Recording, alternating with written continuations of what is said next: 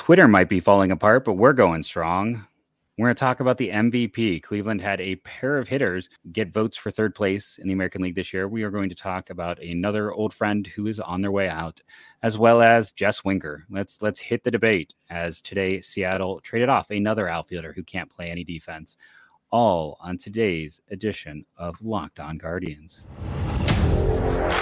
You are Locked On Guardians, your daily podcast on the Cleveland Guardians, part of the Locked On Podcast Network, your team every day.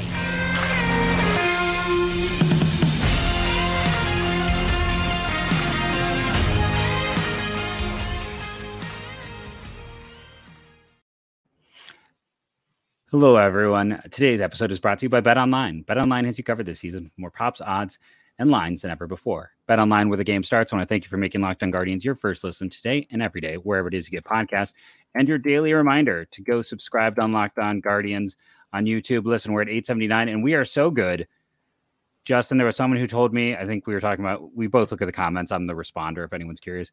One of the people who said that they're unsubscribing today said they're subscribing back. So we win them over no matter what. That's like the third time this year that's happened. So, you know, we win you back no matter what. I'm Jeff Ellis, one of the hosts of Locked On Guardians. I'm not going to read my bio since apparently it drives people insane. I talked about stuff. Justin? I still write about stuff, and I used to write about stuff other places, and I owe it all to Twitter. Otherwise, I'd be a bigger nobody than I am now. Yeah, maybe we should do that sometime. Is like the kind of our big moments in Twitter. Like, I think for me, my first breakthrough was when Terry Pluto talked about stuff I was writing. That was a big accomplishment at the time. Things like that. Like, Twitter was really cool for its ability to do something like that when you were an up and coming writer. It opened doors that wouldn't have necessarily been able to be open. So it's very sad what is going on over there. I also want to do a quick thing. I can't remember who it was who asked me to do a Rule 5 Cleveland history thing. I have that list. I just shared it with Justin. We'll do one of that in the upcoming before this Rule 5 draft. It's sad. Let's just put it that way. The history of the Rule 5 has not been in Cleveland's favor. Let's talk a little bit transactions. I was a little bit surprised to see that Cleveland just straight out released Kirk McCarty today. He must have cleared waivers, and which is not unsurprising with teams being tight up against it. I mean, there were a few teams that had a little more, but he was useful. I mean, and this team doesn't have a lot of left-handed options. We know that they probably needed to clear a few more spots to get all the draft picks on at the end of the season. But I wish him well. I hope he lands on his feet, and I hope he pitches in the majors again this year. He did everything that was asked of him, always showed up, always pitched his tail off. This is my personal salute. Anything you want to say about Kirk? Yeah, definitely had a better career than I ever would have given him. Ended up being the kind of role I guess you would think he would graduate to after being a prospect for a while. I mean, I don't think this is the end of his career. I'm pretty sure if he doesn't latch on in Cleveland or come back, or he'll latch on somewhere else. I mean, Baltimore picked him up for a hot minute last year. But hey, they thought enough of him to put him on the playoff roster for the Tampa Bay Rays series, which I didn't necessarily think was going to happen, but it did. So that's good for him and a highlight in his career. And he'll always have the heroics of the 15-inning game that he won, and ended up being a pretty big win, to be honest, because they won that 15-inning game and they won that series. If they lose that 15-inning game, who knows how the momentum shifts? You know, you can be dejected. Oh, there's my interrupt. No, I agree, 100%. Let's. Checking the time, doing the debate. Let's do a little bit of MVP talk. We'll start it, and then we'll carry it into segment 2. So I thought it was interesting today. The AL MVP was announced, and listen, you either voted one or two names. Most of the third place votes went to Yordan Alvarez, but not all. There were 3 people in general, holding up, who got third place votes behind the big 2. Yordan Alvarez. I don't know why I threw some on the Alvarez there. And then Jose Ramirez and Andres Jimenez. And if you're curious, no, Jimenez was not voted on by local Cleveland voters. Zachary Silver of MLB.com, who's a Baltimore writer, and Levi Weaver of The Athletic, who is Texas, both put Jimenez third on their ballot. Ramirez ended up finishing fourth, Jimenez sixth, I want to say. Overall, a lot of people voted. There's a cough. I'm just doing everything early that people hate. Jimenez ended up behind him, but I also thought it was just interesting general when you look at the ballot. The Cleveland representatives were Mandy Bell and Ryan Lewis from MLB and the Beacon Journal, and they both had Jimenez fourth. They had the exact same ballot, 1, 2, 3, 4, and then let's see, Ramirez was fifth on Mandy's, Julio Rodriguez was fifth on Ryan's, and then Ramirez was sixth on Ryan. So yeah, Cleveland wasn't too homery in this one at all. I mean, it played out, I think, the way most of us expected, but it was nice to see, in terms of who was even in that discussion for third overall, 2 Cleveland guys. Did Stephen Kwan get any down ballot votes? Did he have been anywhere or no? You know what? I kind of didn't even think to look. No, I don't have any Kwans on here. Okay. By the way, Sean Murphy ended up 20th. So for all the people who are tired of us talking about Sean Murphy, we're going to keep bringing that up. But let's see. He tied with Dylan Cease. Yandy Diaz, by the way, ended up tied for 19th. Wow. Going to keep, that's one of those. He got one vote, 9th overall. Let's see who voted for Yandy Diaz in that ninth spot. Marly Rivera of ESPN.com of New York. So not a Tampa Bay one either. It was one of the New York ones. So that's good for Yandy. But yeah, those are the only people from Cleveland who got any votes. What's interesting in a way is, we kind of debated the Rookie of the Year and how those 2 players are probably closer than a lot of people gave him credit for. Well, in the MVP, Adley got 14. Julio got 108. So in those, they did not come together very high. If you're curious about that top 6, in between Jose and Andres was Altuve, who beat Andres by 1 vote, 142 to 141. That's how close it was in terms of 4th place or 5th place. It was very nearly 4th and 5th being Cleveland batters. What are your kind of final thoughts and takeaways here before we hit break number 1? I think probably some people thought that maybe Jimenez would finish above Jose Ramirez, the way things played out. But I think some of that is due to reputation for Jose, but also some of that is they learned, well, no, they wouldn't. That's stroke. I was going to say, we found out that he was playing on a bad thumb all that time. And maybe some people knew that all along, but that wasn't public knowledge until the end of the season. And don't forget, MVP votes are due the final day of the regular season. So if anybody didn't have that information, that didn't influence their vote. I'm sure some people knew that. Maybe that influenced their vote, but deserving considering he was still a league average player on a torn UCL. How many guys, think of a player who is a league average player getting a torn UCL in their thumb. They're either just not playing or they're not league average anymore. They're pretty bad. So that's pretty impressive. But Jimenez definitely deserves the recognition too for coming in and being, I don't know, probably the second best player on the team this year. I don't know. It's pretty close to him and Kwan in terms of position players. I would say he was the best. I think for me, and I think we saw that kind of with both Cleveland voters putting Jimenez higher.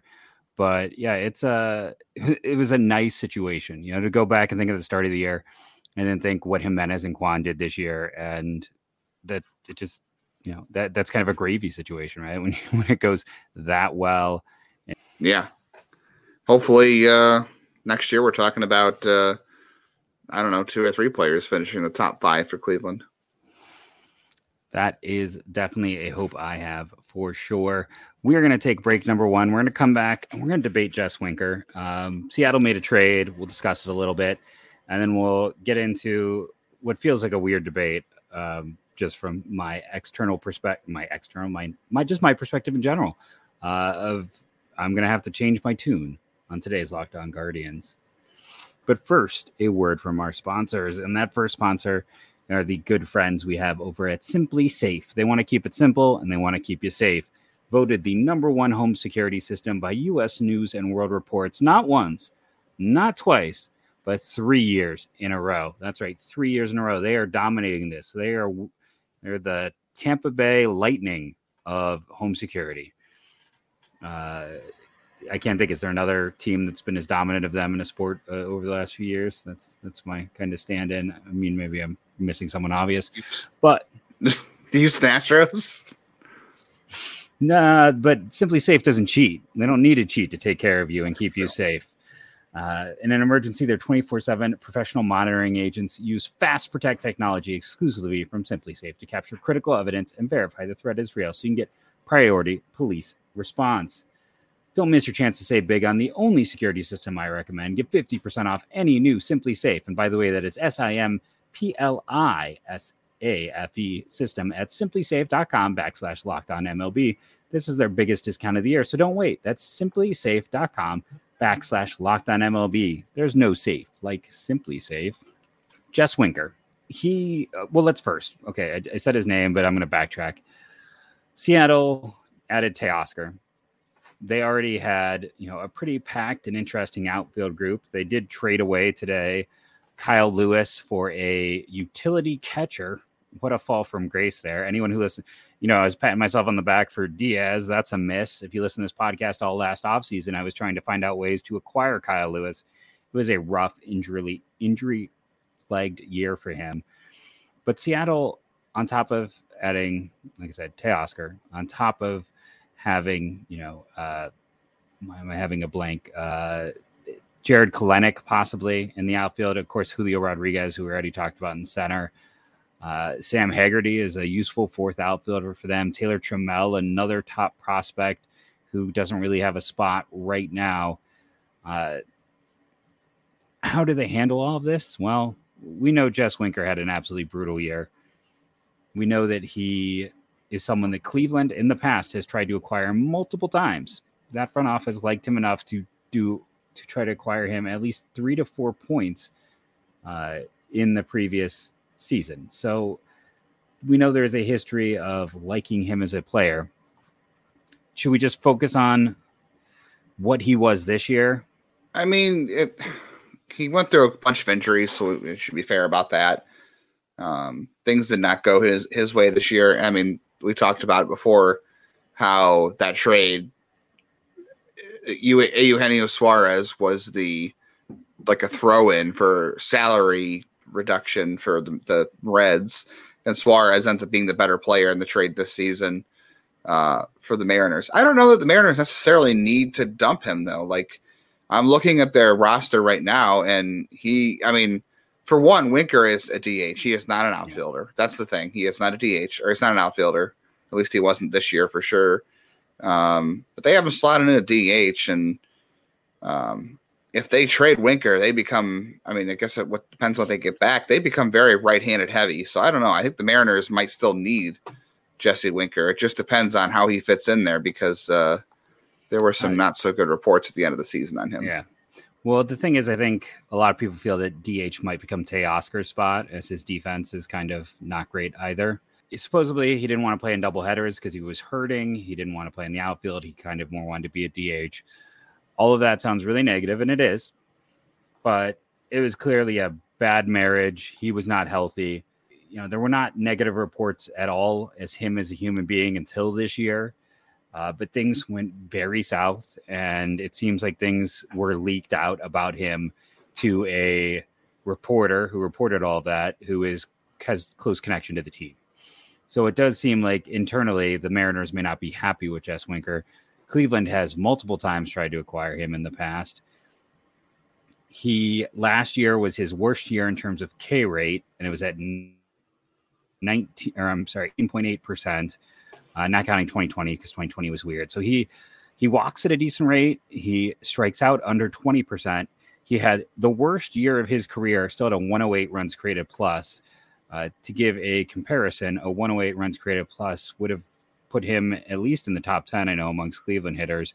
Because remember, amongst Cleveland batters, Nolan Jones was in the top 10 at a 93. 108 is better than Ahmed Rosario's production a year ago. So I'd put him under Jimenez, Ramirez, Kwan, Oscar Gonzalez, and Naylor. So it's still overall, even if it is just his worst year data, it is an improvement offensively. He can play some outfield. He can play some DH. There's some ways to shift him around. But yes, he's a terrible defender. He really should be a platoon-only bat. Shouldn't hit against lefties. But if he rebounds at all, he's going to be valuable. And right now you can get him for a song. Like, we know Chris Antonetti and why am I saying weird words weird today? It's another one I'm just off. But we know he loves those bargains. We know he loves to buy low. Right now, I'm not going to say he's free, but Winker, you can get Winker probably for a low-end relief arm just to help maybe make up for the loss of Swanson. Like, it's like, does Eli Morgan get you Winker? Probably. Like, I don't think it's going to cost too much more than that because it's a one-year player. And his salary is, like, I believe under $7 million. And if Seattle decides to try to bring back Mitch Haniger, which they might try to do still, then they really don't have a place for Winker. Let me ask you this. If Cleveland felt they didn't have playing time or room on the roster for the outfielder / third baseman they just traded to Colorado, why? I mean, what is the difference between Jesse Winker? You just said he is basically a platoon DH. Other than the fact that he's had, I know he doesn't strike out as much as Jones, and he has the track record. But Nolan Jones, we figured out, basically was a platoon outfielder / DH. I mean, he could play positions, but that would make him more valuable than Winker if he doesn't have to be resigned to DH, where Winker probably does. But he is basically a platoon bat. Now, Winker has hit better in the past, but if Cleveland felt they didn't have room for a platoon outfielder, I don't know if it makes sense for them to have room for a platoon DH. Well, I think he can still play a little bit of outfield, but I think, what you said there is why it still makes sense is significantly different strikeout profiles. Like I said, Winker's career worst year outside of 2020 is 18.8%. I don't think there's anyone who projects Nolan Jones south of 30. He's probably looking at like a 35. You could argue that Nolan Jones might strike out twice as much next year in the same role as Jess Winker. And I think that contact-based approach is what we've seen them go for. And like I said, they loved him in the past. He is, 29? He's going to be 29 this year, his entire season. He's not 30 yet. It's a one-year rental. And if he bounces back, you could consider giving him the qualifying offer and seeing if he can benefit from it. If it doesn't, like I said, it's probably not going to cost you anything. Like, I even hesitate to say Eli Morgan is the cost. Taking on that contract, maybe giving them a little more flexibility. Like I said, I think a relief arm definitely gets it done. And like I said, they like to buy low in the profile. There's a reason why they tried to acquire him at multiple points in the past. Like, he does the same way we talk about Juan Brito being their type of hitter. It's like low strikeout, good walk rates, strong eye at the plate. That's what they go for nowadays. And yeah, I don't know. I'm just kind of looking, and like, I look through this bullpen. It's like, it's such a strong bullpen. I'm like, Eli Morgan probably is their most tradable bullpen arm just because he's maybe the least valuable of the players listed. And like I said, I don't know if they need to do that. You might be able to trade a Curry or a Gaddis and get him. I bet you Xavier Curry gets you Jess Winker. And yeah, I just think, like I said, no one loves a deal more than Chris Antonetti. And if you're Seattle, that clears $6.5 million to go chase someone else, which they're also talking about trading Chris Flexen and someone else potentially, as I think they're trying to consolidate. Yeah, and I guess if you go and give them someone like a Curry or a Pilkington, or I don't know, maybe Pilkington is not as, I don't know how those guys all are valued by Seattle, but no, I don't think it gets a lot done. And I think you have to be willing to give him a pass for certain things this year. I mean, the reports about him and the issues with teammates, like you said, he was hurt and he didn't want to play 2 halves of doubleheaders because the injury wanted to stick to DH. I think maybe that was his way of trying to be able to play through the injuries he was having. I mean, he had surgery on his knee and his neck, I believe, this offseason. That's a concern, though, too. I mean, you have to be really, really comfortable that he is going to be able to come back next year and be the guy he was before this, because if those injuries or those surgeries don't go well, he's rehabbing all offseason from the surgeries. That's you gotta remember. I mean, yes, it's what, $7 million right now this season he makes. I believe so. That's not a lot in terms of normal, pro sports dollars, but that's a lot for Cleveland to commit to one player and then have him absolutely tank this year if he's not healthy. And how much run do you give that guy? Like, do you continue to roll him out there if he's bad because he didn't have a normal off season? He had to do a lot of rehab, and like, at what point does that become a contract you just have to eat if it doesn't work out? Like, I think the odds of him rebounding could be pretty good because the stats back it up. I mean, if you just go look at his 21 Savant page, it's full of red everywhere. The only places he's really blue are the places that he would need to be a good defensive outfielder. The splits have stunk against lefties for a long time. I don't know. I'm just so torn on whether or not it makes sense to acquire a platoon DH. Like, when does Seattle pull the trigger on that? That's the question. Is if that's something you have to do early, before somebody else pulls the trigger on him, that kind of eliminates you from doing anything else, like as far as the DH, first base, whatever you decide to do. You know what I mean? Like, Seattle's going to want to cut bait if they're really going to trade, they want to cut bait at some point. But if you do it too early, if you're Cleveland, it limits your flexibility the rest of the offseason to maybe get a better option that's not a platoon DH. You know what I mean? Yeah. Though I would counter argument the money by saying Franmil Reyes and Brian Shaw cost more than that last year when you combine those two. Now, I know we had higher expectations, but when you combine those two players, Franmil was 4.5 and Shaw ended up being close to 4.5. So that was $9 million in a negative. I mean, even just Shaw alone at 4.5 is only, 2.5 less. And that's a reliever versus a player. I agree. I mean, I know they don't want to limit themselves, but I think they would announce it, and Terry would still play him in left field. Like, Oscar Gonzalez is not a good defender out there either. Like, is Jess Winker's probably worse. They would, they're playing poor defenders out there. They've had a history of doing that. He would still play some outfield. I don't know if he's played first base. I didn't look that deep. And like I said, it just comes down to all-time buy low, still under 30, and we know they like him. I'm just going to cut you off. I'm going to do what everyone hates. We're going to take our third break here, and then you get to hear Justin's thoughts, but I'm going to make you wait. And that is the good folks over at BetOnline. Listen, BetOnline has been with us since almost the beginning. They are the title sponsor of the day, and they are your number one source for sports betting info, stats, and news and analysis. Get the latest odds and trends for every professional and amateur league out there, from football to basketball to soccer and esports. We've got it all at betonline.net. And if you love podcasts, you can find those too at BetOnline as well. They're always the fastest and easiest way to get your betting fix. Head to the website today or use your mobile device to learn more. BetOnline, where the game starts. And again, you can probably go and find lines very soon for what are the likelihood of Jess Winker being traded away and which team he might go to. I think we all think that's going to happen.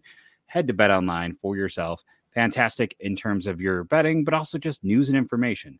Check out our good friends, a Mount Rushmore sponsor, over at BetOnline today. Yeah, that may be the one place you have to go for news, right? If Twitter dies, you're going to have to go to BetOnline for all your sports news at that point, because I don't know what else you're going to go to. No, I just wonder, like, how much Cleveland, what background they'll do, and what how much this year affects what they think of him. I mean, we know they tried to get him in the past. The injuries this year, the reports about the issues with teammates. I'm sure if they were to go in and try to acquire him, they would vet all that. You know what I mean? Like, they're not going to go in blind and just look at see all the stuff that happened this year and just not investigate it. They're going to do their due diligence if they can. But I just wonder how much that changes their perception of him and their value, because all their interest in him was before all this happened. So you wonder how much that changes things. And like you said, I know that knocks the value down, and they like a good bargain. I just, all that rolled into one issue of him being a platoon DH, as good as he is. Like, what is the difference between him? Like you said, I know Nolan Jones, the strikeout rate's going to be like 25% at best. Like that's the best case scenario for him. I know Winker is better than that, but I'm just saying, as far as playing time goes, are they really gonna make playing time? If they didn't have playing time for Jones, are they going to make playing time for a almost 30-year-old DH who is a platoon DH coming off of the injury issues? I just think that it greatly reduces the odds, but we'll see if they do their homework on him and if they decide the cost is too good to pass up and they think he can help this offense. And I do want to throw out, like, after those negative reports, Dipoto and Scott Service both like went massively on the defense for him and said everything was blown out of proportion. Now it could be defending an asset, it could be defending your player, but like they went, like, there was a video of like a 2-minute filibuster when someone like tried to bring it up to them, where that's how it gets described in the article. But yeah, they went out of their way to be like, that wasn't the case. Listen, he was hurt and we didn't get to see the best of him. So maybe they're not as interested in trading him. But listen, the story, the way it was written, was sensationalized. Like, it got everyone going, ooh, we knew it was a bit of a sensationalized story. So we'll have to see what goes on there. I am very curious. It is, if you go and you look at a Savant page right now, outfield jump, first percentile. Now remember, that's the bad one. Outs above average, third percentile. But chase rate, 99th percentile. Walk rate, 98th percentile. Whiff, 78th percentile. There's a place for him to play on this team. I think, if you're looking at him playing every day against, just as a DH against right-handers, you're going to face I think 80% of the time. That's great. That makes this team better. Again, even at his worst, he'd have been the sixth best hitter on this team a year ago. So if they're able to get it done at a cheap cost, which it seems likely, then I'm for it, which is weird because I've always been the guy like, why do you want to trade for him? He can't hit right. He can't hit lefties. He can't play defense. And now here I am a year later, much like Chris Antonetti. I guess when I see a chance to pounce on a player whose value is at a nadir, that's not how you say that word, nadir, I'm all for pouncing. So I guess that's just my final thought. If not him, is there anyone else we want to talk about in the last few minutes on the show? Jump into any? I stepped on your feet so many times. Let me just throw you the mic, and I'm just going to sit back here. Well, you did bring up that interesting point tonight. On we were DMing on Twitter. How many more times are we going to get a chance to say that, DMing on Twitter? But you brought up an interesting discussion. I don't know. Do we have time to get into that discussion? I think so. Okay. We'll have to cut out a little bit for when my internet dropped anyway. So the count isn't quite on. Okay. So you can lead us in that discussion since that was your idea. So we have these discussions both on it. Like, Justin and I probably talked for almost an hour after we record. We should just like do a secondary video and then upload that for all the people who want long edition.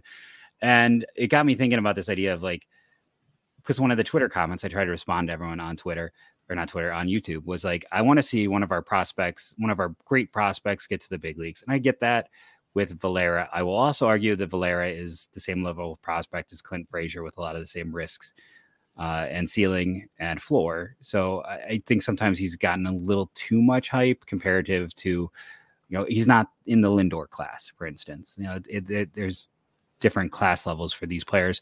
But my thought was, for everyone who wants to see him, or everyone who's like, you can't trade Valera for Murphy, when I look at what George Valera becomes, and I look at Sean Murphy and then one of our people talked about, they don't know what runs created plus is. It is a metric that takes all of the offensive things you do, boils them down, and then averages. So 100 is average. I know we talked about this a little bit yesterday. And then if you're going to be 10% above, that's a 110. So Sean Murphy was a 122. That means he was 22% above league average. That's for catchers too. Yeah. It's adjusted for position. So he was 22% above average of all catchers offensively. Yeah. Other positions are different in terms of you're graded against your own position value. Yeah. But he's still, a highly productive player. You go and look at the numbers. Now, having stated that, would we expect in the next 3 to 4 years George Valera to be able to put up a 122 runs created plus? And I think that's a no. So, I think in terms of just pure production, Murphy gives you production on top of being a unicorn defensively. Valera's production isn't going to match what Murphy gives. more, I think in 80% of outcomes, the answer is no, maybe even 90% of outcomes for Valera. He's not going to give you what Murphy can give you over the next 2 to 3 years and maybe beyond. Yeah. By the way runs created plus, I lied, is not control for position. Yeah. No, I didn't think it was. I thought it was just even, so you can compare everyone offensively. There's other ones that weight per position, but this way it's a level playing field. So when it's a 122, that means it is for every position across the board. But yeah, so I don't think Valera. I mean, to expect anyone to put up a 122 again, just to talk about like it. I use it so much because it's nice how it boils everything down into one number that is easy to understand. Who on the Guardians was closest to that offensive production, which encompasses all parts. It's not the base running, but all parts when you're in that box. Well, Oscar Gonzalez also had a 122 and Stephen Kwan had a 124. So that gives you an idea of how productive Sean Murphy was. And I just don't expect Valera to do that consistently. Yeah, Steamer has him at a 112 next season, and Steamer has Sean Murphy at 118. I don't know if it goes anything beyond this season. I think Steamer doesn't go more than one season at a time. Yeah, I know Zips does occasionally, but yeah, I mean, do you think that George Valera gets to 122 at some time in 2023 and 2024? I don't know. It's possible. I think it's certainly possible, but I think the odds of Sean Murphy repeating his season the next 2 seasons is more likely than George Valera doing that. And also, my point was when you factor in Oscar Gonzalez is projected at 119. So Steamer believes in what he did this year, even though you and I, have never really been big on Oscar Gonzalez. He proved us wrong, and Steamer believes in him. So I know a lot of teams gauge their projections against Steamer sometimes too. So people do look at Steamer projections. Teams do. Will Brennan at a 116 weighted runs created plus. So it's the alternative to Sean Murphy is Bo Naylor, who is, I think, listed at a 107, which, hey, 107 is a massive upgrade over what Cleveland has been getting a catcher since 2019 was the last year they had a good offensive year from a catcher. It was Burrow Perez's one shining year that he stayed healthy. But 107 is a giant upgrade. But Murphy comes with more predictable defense, particularly good defense, and a little bit better offensively. And you can have both those guys in your lineup. There's nothing that says you can't have both those guys in your lineup. It's just Bo Naylor and being sure about Bo Naylor, if you're sure, and hoping George Valera ends up as a 122 weighted runs created plus, but also forcing his way into the lineup. He's going to force his way up here this year. That's the thing. Gonzalez is going to get run. Brennan's going to get run. Those guys are all going to get chances probably before Valera. That doesn't mean he can't force his way up here, but he's going to have to first. He's got to spend some time in AAA and knock the door down, as they always say. The odds of Brennan, I like the odds of Brennan and Gonzalez becoming a tandem that does very well out there. And maybe you find room for Valera, Gonzalez, and Brennan on the roster, possibly. I don't know. But I think the odds of Murphy helping this team greatly over the next 2-3 seasons versus Valera's peak might be as good offensively as Murphy's is, right? But his peak is not coming in the next 3 seasons. Murphy's is. It's about I hate saying window because window is never truly accurate, but it's about this group, and Murphy fits into this group. And not that Valera doesn't, but I think he raises your floor and your ceiling greater in the next 3 years than Valera's going to, is the point. Yeah, no, agreed. And I think, when I brought up my initial point of comparing him, I think your counterpoint was fantastic, which is the gap between what's greater, the gap between Valera and Brennan or the gap between Murphy and Naylor? And I definitely think it's Murphy and Naylor. I don't even think that's closer up for debate. I mean, Steamer doesn't see it.